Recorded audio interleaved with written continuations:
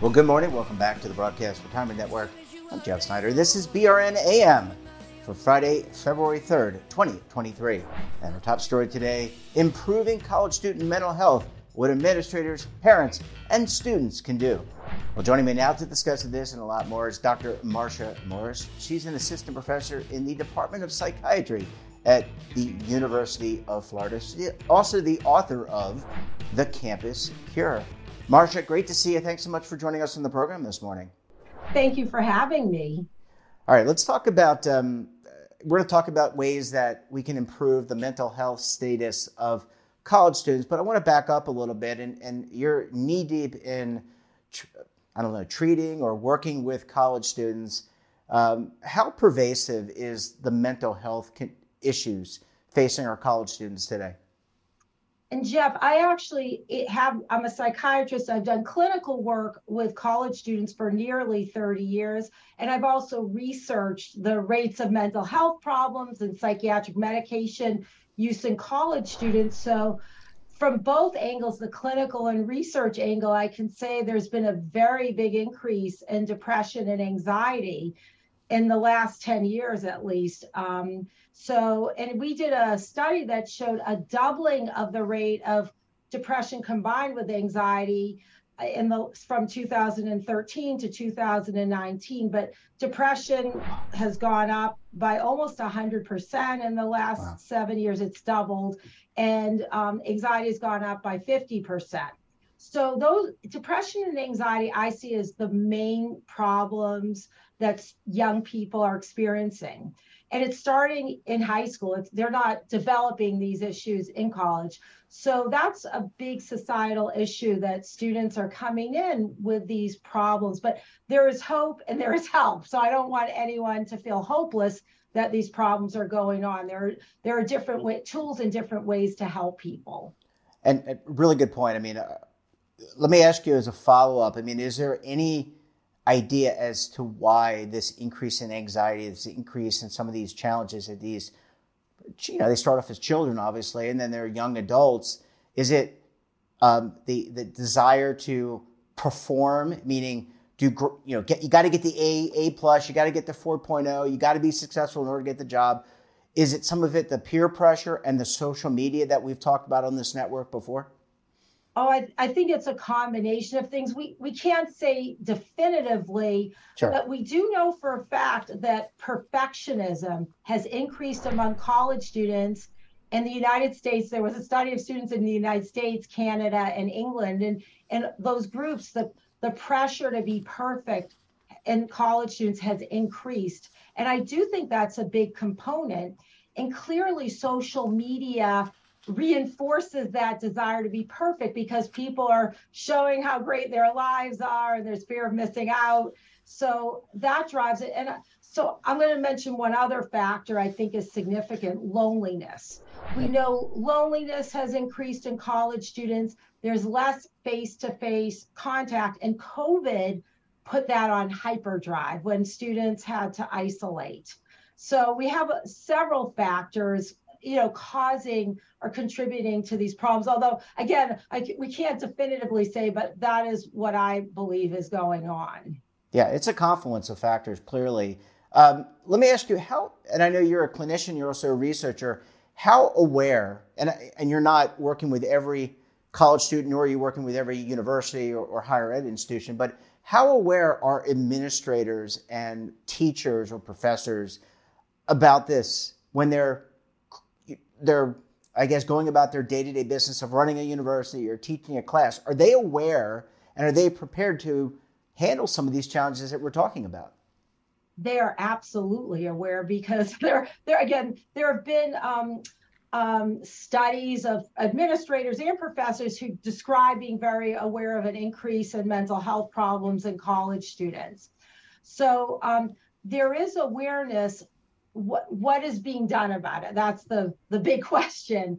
And many universities have increased their services, their mental health services, and they've also worked on preventive measures.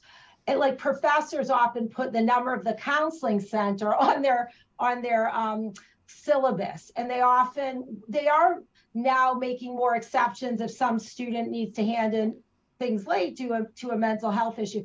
But to me, the biggest issue is there isn't enough treatment both on campus and off campus. I'm not saying campus has to do all the treatment, but for young adults, we need more mental health services. We need more community mental health centers. And we need better insurance coverage of mental health. So again, it's a big picture problem.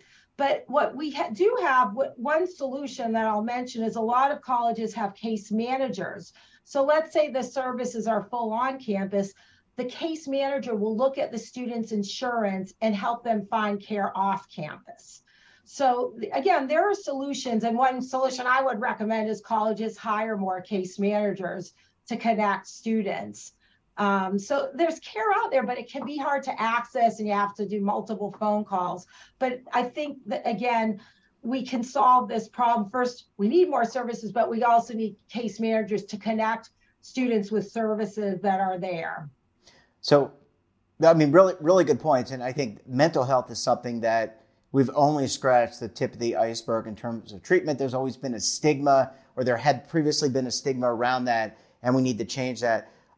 For those parents out there who are getting ready to send their child off to, or their children off to a college or university, and they're probably a little nervous, they're watching the program, or they're reading about some of this stuff in the paper or the online.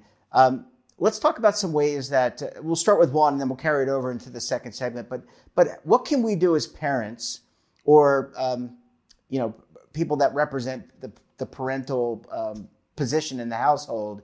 What can they do to help their student make the transition and have better mental health? Jeff, this is a passion of mine, helping parents help students in college to prevent mental health problems and to address them when they happen.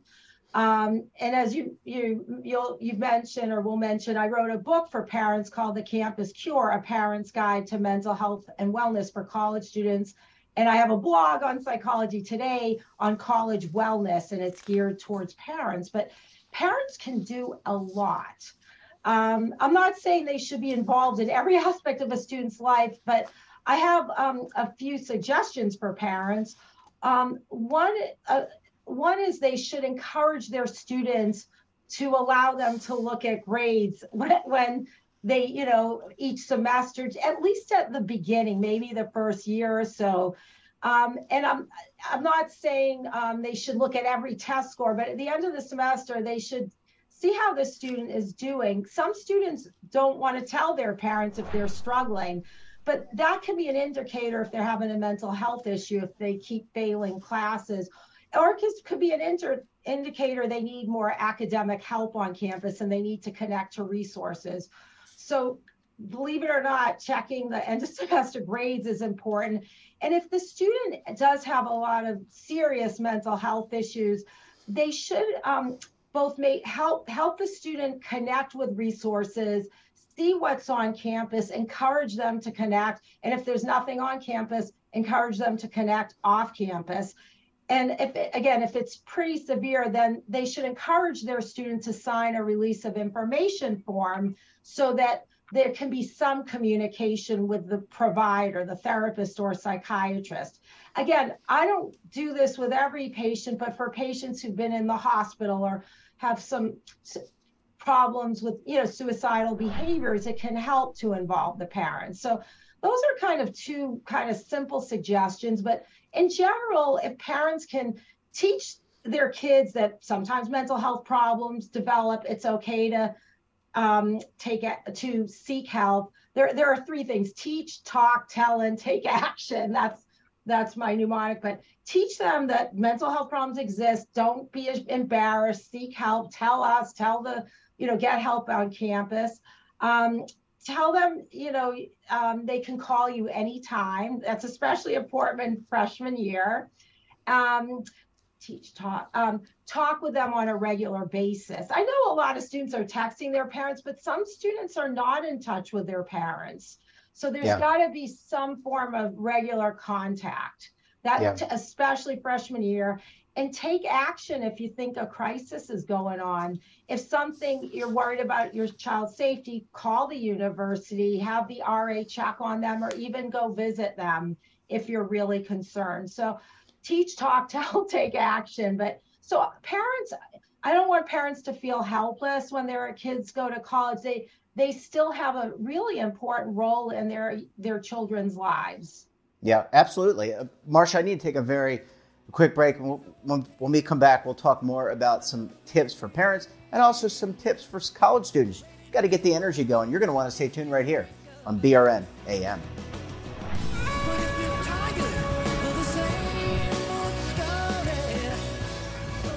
Imagine a new television network that will make you richer, healthier, and in control of your financial future.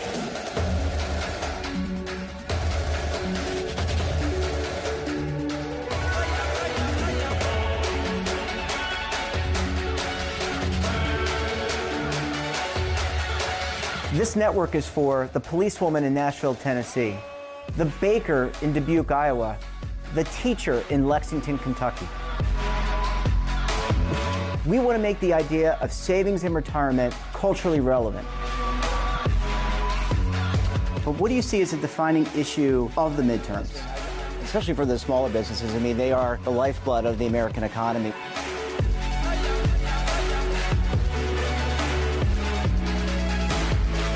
Featuring exclusive interviews, current affairs, and docuseries. 33 years old, you retired early. The philosophy is money only matters if it helps you live a life that you love. But you got to start thinking about retirement as soon as you get in. The Broadcast Retirement Network will drive very high engagement with premium partnerships.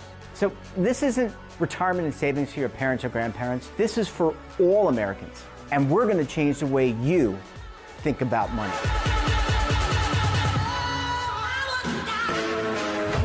Welcome to the next frontier of retirement and savings.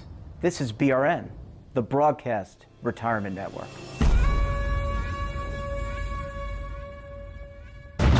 Tax audits, tax liens, wage garnishments. Every day we hear stories like this about good folks who are simply struggling to pay their bills. Each of them are living a frightening IRS tax nightmare, and they are afraid it will destroy their lives. I'm a divorced single mom, and my ex-husband left me and the kids with a lot of unpaid bills, including unpaid taxes. I was really starting to show my stress on my kids because the IRS had sent me a letter demanding a huge payment from me. I couldn't afford it. So then the IRS was threatening to garnish my wages. I'm already living paycheck to paycheck. That would have put me over the edge financially. It truly seemed hopeless, but then a friend at work told her to call the tax relief line. The people at the tax relief line, they told me about something called innocent spouse relief. They worked it out so that all of the taxes from my ex are not my problem. I don't know how that works, and I don't care. All I care about is that I don't owe the IRS a dime, and they are not going to take my paycheck. Even if it seems hopeless, you should call the number on your screen right now. There is absolutely no cost for the call or the consultation. You are under no obligation. If you are worried that the IRS could garnish your wages, seize your assets, even take your home, call us right now. The Tax Relief Line is here to help you. Now you have a knowledgeable, professional team of tax experts that are ready to negotiate with the IRS and fight for you to save you money. The Tax Relief Line's professionals have successfully negotiated thousands of cases, reducing and sometimes even eliminating the tax debt for their clients. It's very easy to get started. Simply call the number on your screen right now. You don't have to live in fear anymore. The call and the consultation are free. Welcome back. We're joined this morning by Dr. Marcia Morris of University of Florida and also the author of The Campus Cure. Marcia, thanks so much for staying with us this morning. I'm so glad to be here talking about this Really Yeah, important topic. This is an important topic for us. I think it's an important topic for parents and students, and we need to get our arms around this if we can.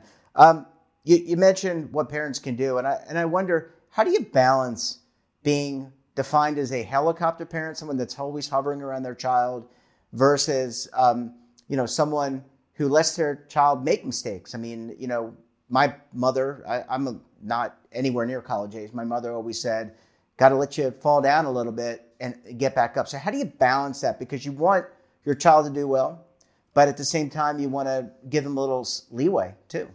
Absolutely. And the one goal of a student going to college is to develop those skills of independence and self-reliance.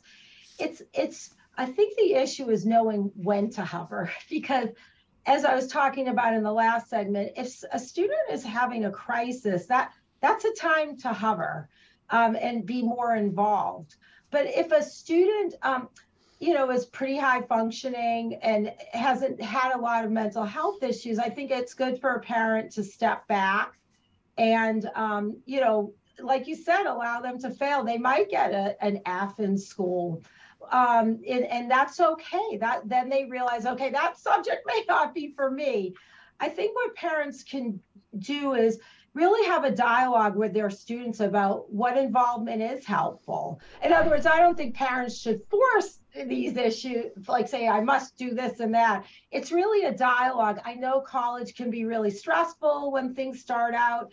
I want to make sure I'm available to you and as you're adjusting, and then again, work out a time to stay in touch and how that's going to work. Go to freshman weekend. Most schools used to have freshman parents weekend, and will again now that COVID isn't, as prevalent. So yeah. I do think so. I don't want the parent, unless there has been a recent psychiatric hospitalization. I don't think parents need to call every day, but if someone's in crisis, it's a time to check in, then pull back as things get better. And right, yeah. And I think the other thing parents can do, one way I don't want them to helicopter is telling the students what to major in, because I think it's fine for parents to say, oh, I think you'd love this, to give suggestions. But what I see sometimes, which can be stressful for students, if a parent says, you've got to do this major and follow this career path. And that's not a good thing, because getting that 4-year degree really does increase your earning power. It doesn't have to be in one field or another. So in that sense, I'd like parents to back off a bit and encourage their students to find what they love and what they'll be successful in. Really good advice. Let's talk about some of the tools, and how do you balance therapy versus prescribing a drug to help with anxiety or depression, or going about exercise? I mean, how do you, as a clinician, how do you work with a parent and a student to figure out what works? I would imagine it's on a case-by-case basis. Absolutely. A lot of this depends on, talk about depression as an example. It depends on the level of depression, and there are different ways to rate like the level of severity. So if it's a mild depression, the student might not need any they wouldn't need any medicine, that's definite. They might do well with exercise like yoga and running, meditation. That actually might be enough to help them with their symptoms. And also maybe going to a peer support group on campus where you talk with other students, or they might go to group therapy on campus. They may not even need individual therapy. So then when you hit let's say moderate depression, where people are starting to have trouble functioning and get into class, then you can do therapy, individual therapy, medication, or both. But I'm a big proponent of therapy, and trying that always, that will tend to reduce the amount of medication needed. But if depression gets severe, then that's where I would recommend medication. And the good news about medication is people don't necessarily have to stay on it forever. In other words, for a first-time depression, you might keep someone on it. I know this sounds like a long time, but let's say 9 months, that's the recommendation, and then you taper them off. And so I've had patients be on medicine for a year or two, and then we taper them off and they're fine. So in other words, there are so many tools, but whether you have mild, moderate, or severe depression, I think exercise is very important. I wrote a blog about this, and it's been shown to reduce all kinds of exercise, running, yoga, and being out. Group exercise is great, being out in nature is great, but exercise reduces depression and anxiety. It may not cure it in people with more severe depression, but it's going to help. And then even eating well, there's something called the Mediterranean diet that has been shown to reduce depressive symptoms. So there are things people can do to really help themselves. There are multiple tools we can use. And that's why it's important to talk to a clinician and also health services at the university to get the right path. Last question, college students, are myself included, are notorious for not sleeping. How important is, you mentioned the exercise, you mentioned the diet, you mentioned maybe taking some prescription drugs if you're at a crisis point or you need that to reduce the anxiety. How important is maybe forgoing the diner, the late night study, and getting 6 to 8 hours sleep, even if you're a 20-year-old college student, because they think they're invincible? I'm so glad you asked that question, because I have a blog called, in my Psychology Today blog, I have one blog on sleep. It's called Feast on Sleep. Because that is such, I should have mentioned that, because that is so important. Sleep, it is important to get adequate sleep to reduce depression and anxiety. Students are notorious, and in our society, we don't get enough sleep. We're a very fast-paced society, but we need to prioritize it. And the ideal sleep is 7 to 8 hours. Some people need less, some people need more. But getting sleep is essential for our mood, our function. It's important for our immune system. And I've learned something as I was writing the blog, that when we're asleep, our brain is literally,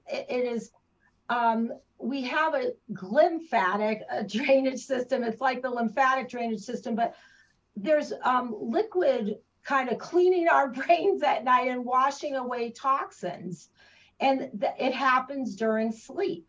So we've got to allow that time to, there's like really biological restoration as we sleep, and there's psychological restoration. We just feel better when we sleep. Sometimes we process emotions and dreams.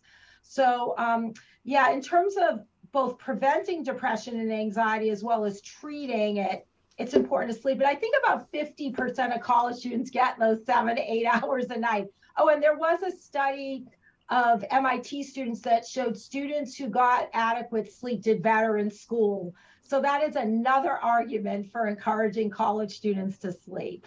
Yeah, and it's about having the right habits when you leave college too, because you want to get that career off on the right foot. Well, Marcia, we're going to have to leave it there. Really great to talk to you. Thanks so much for joining us, and we look forward to having you back on the program again very soon. Thank you so much. That wraps up this episode of BRN AM. Have a topic of interest, someone you think we should talk to, drop us a line. And don't forget, for all the latest curated news and lifestyle, wellness, finance, tech, so much more, all in one place, check out today's edition of our daily newsletter, The Morning Pulse. Want to search our archives, check out our latest content, or visit our website and, of course, all of our streaming partners. We're back again tomorrow for another edition of Secure Saturday. We'll have a very special guest, and then we'll take a look back at some of our best segments for the week. Until then, I'm Jeff Snyder. Stay safe, keep on saving, and don't forget, roll with the changes.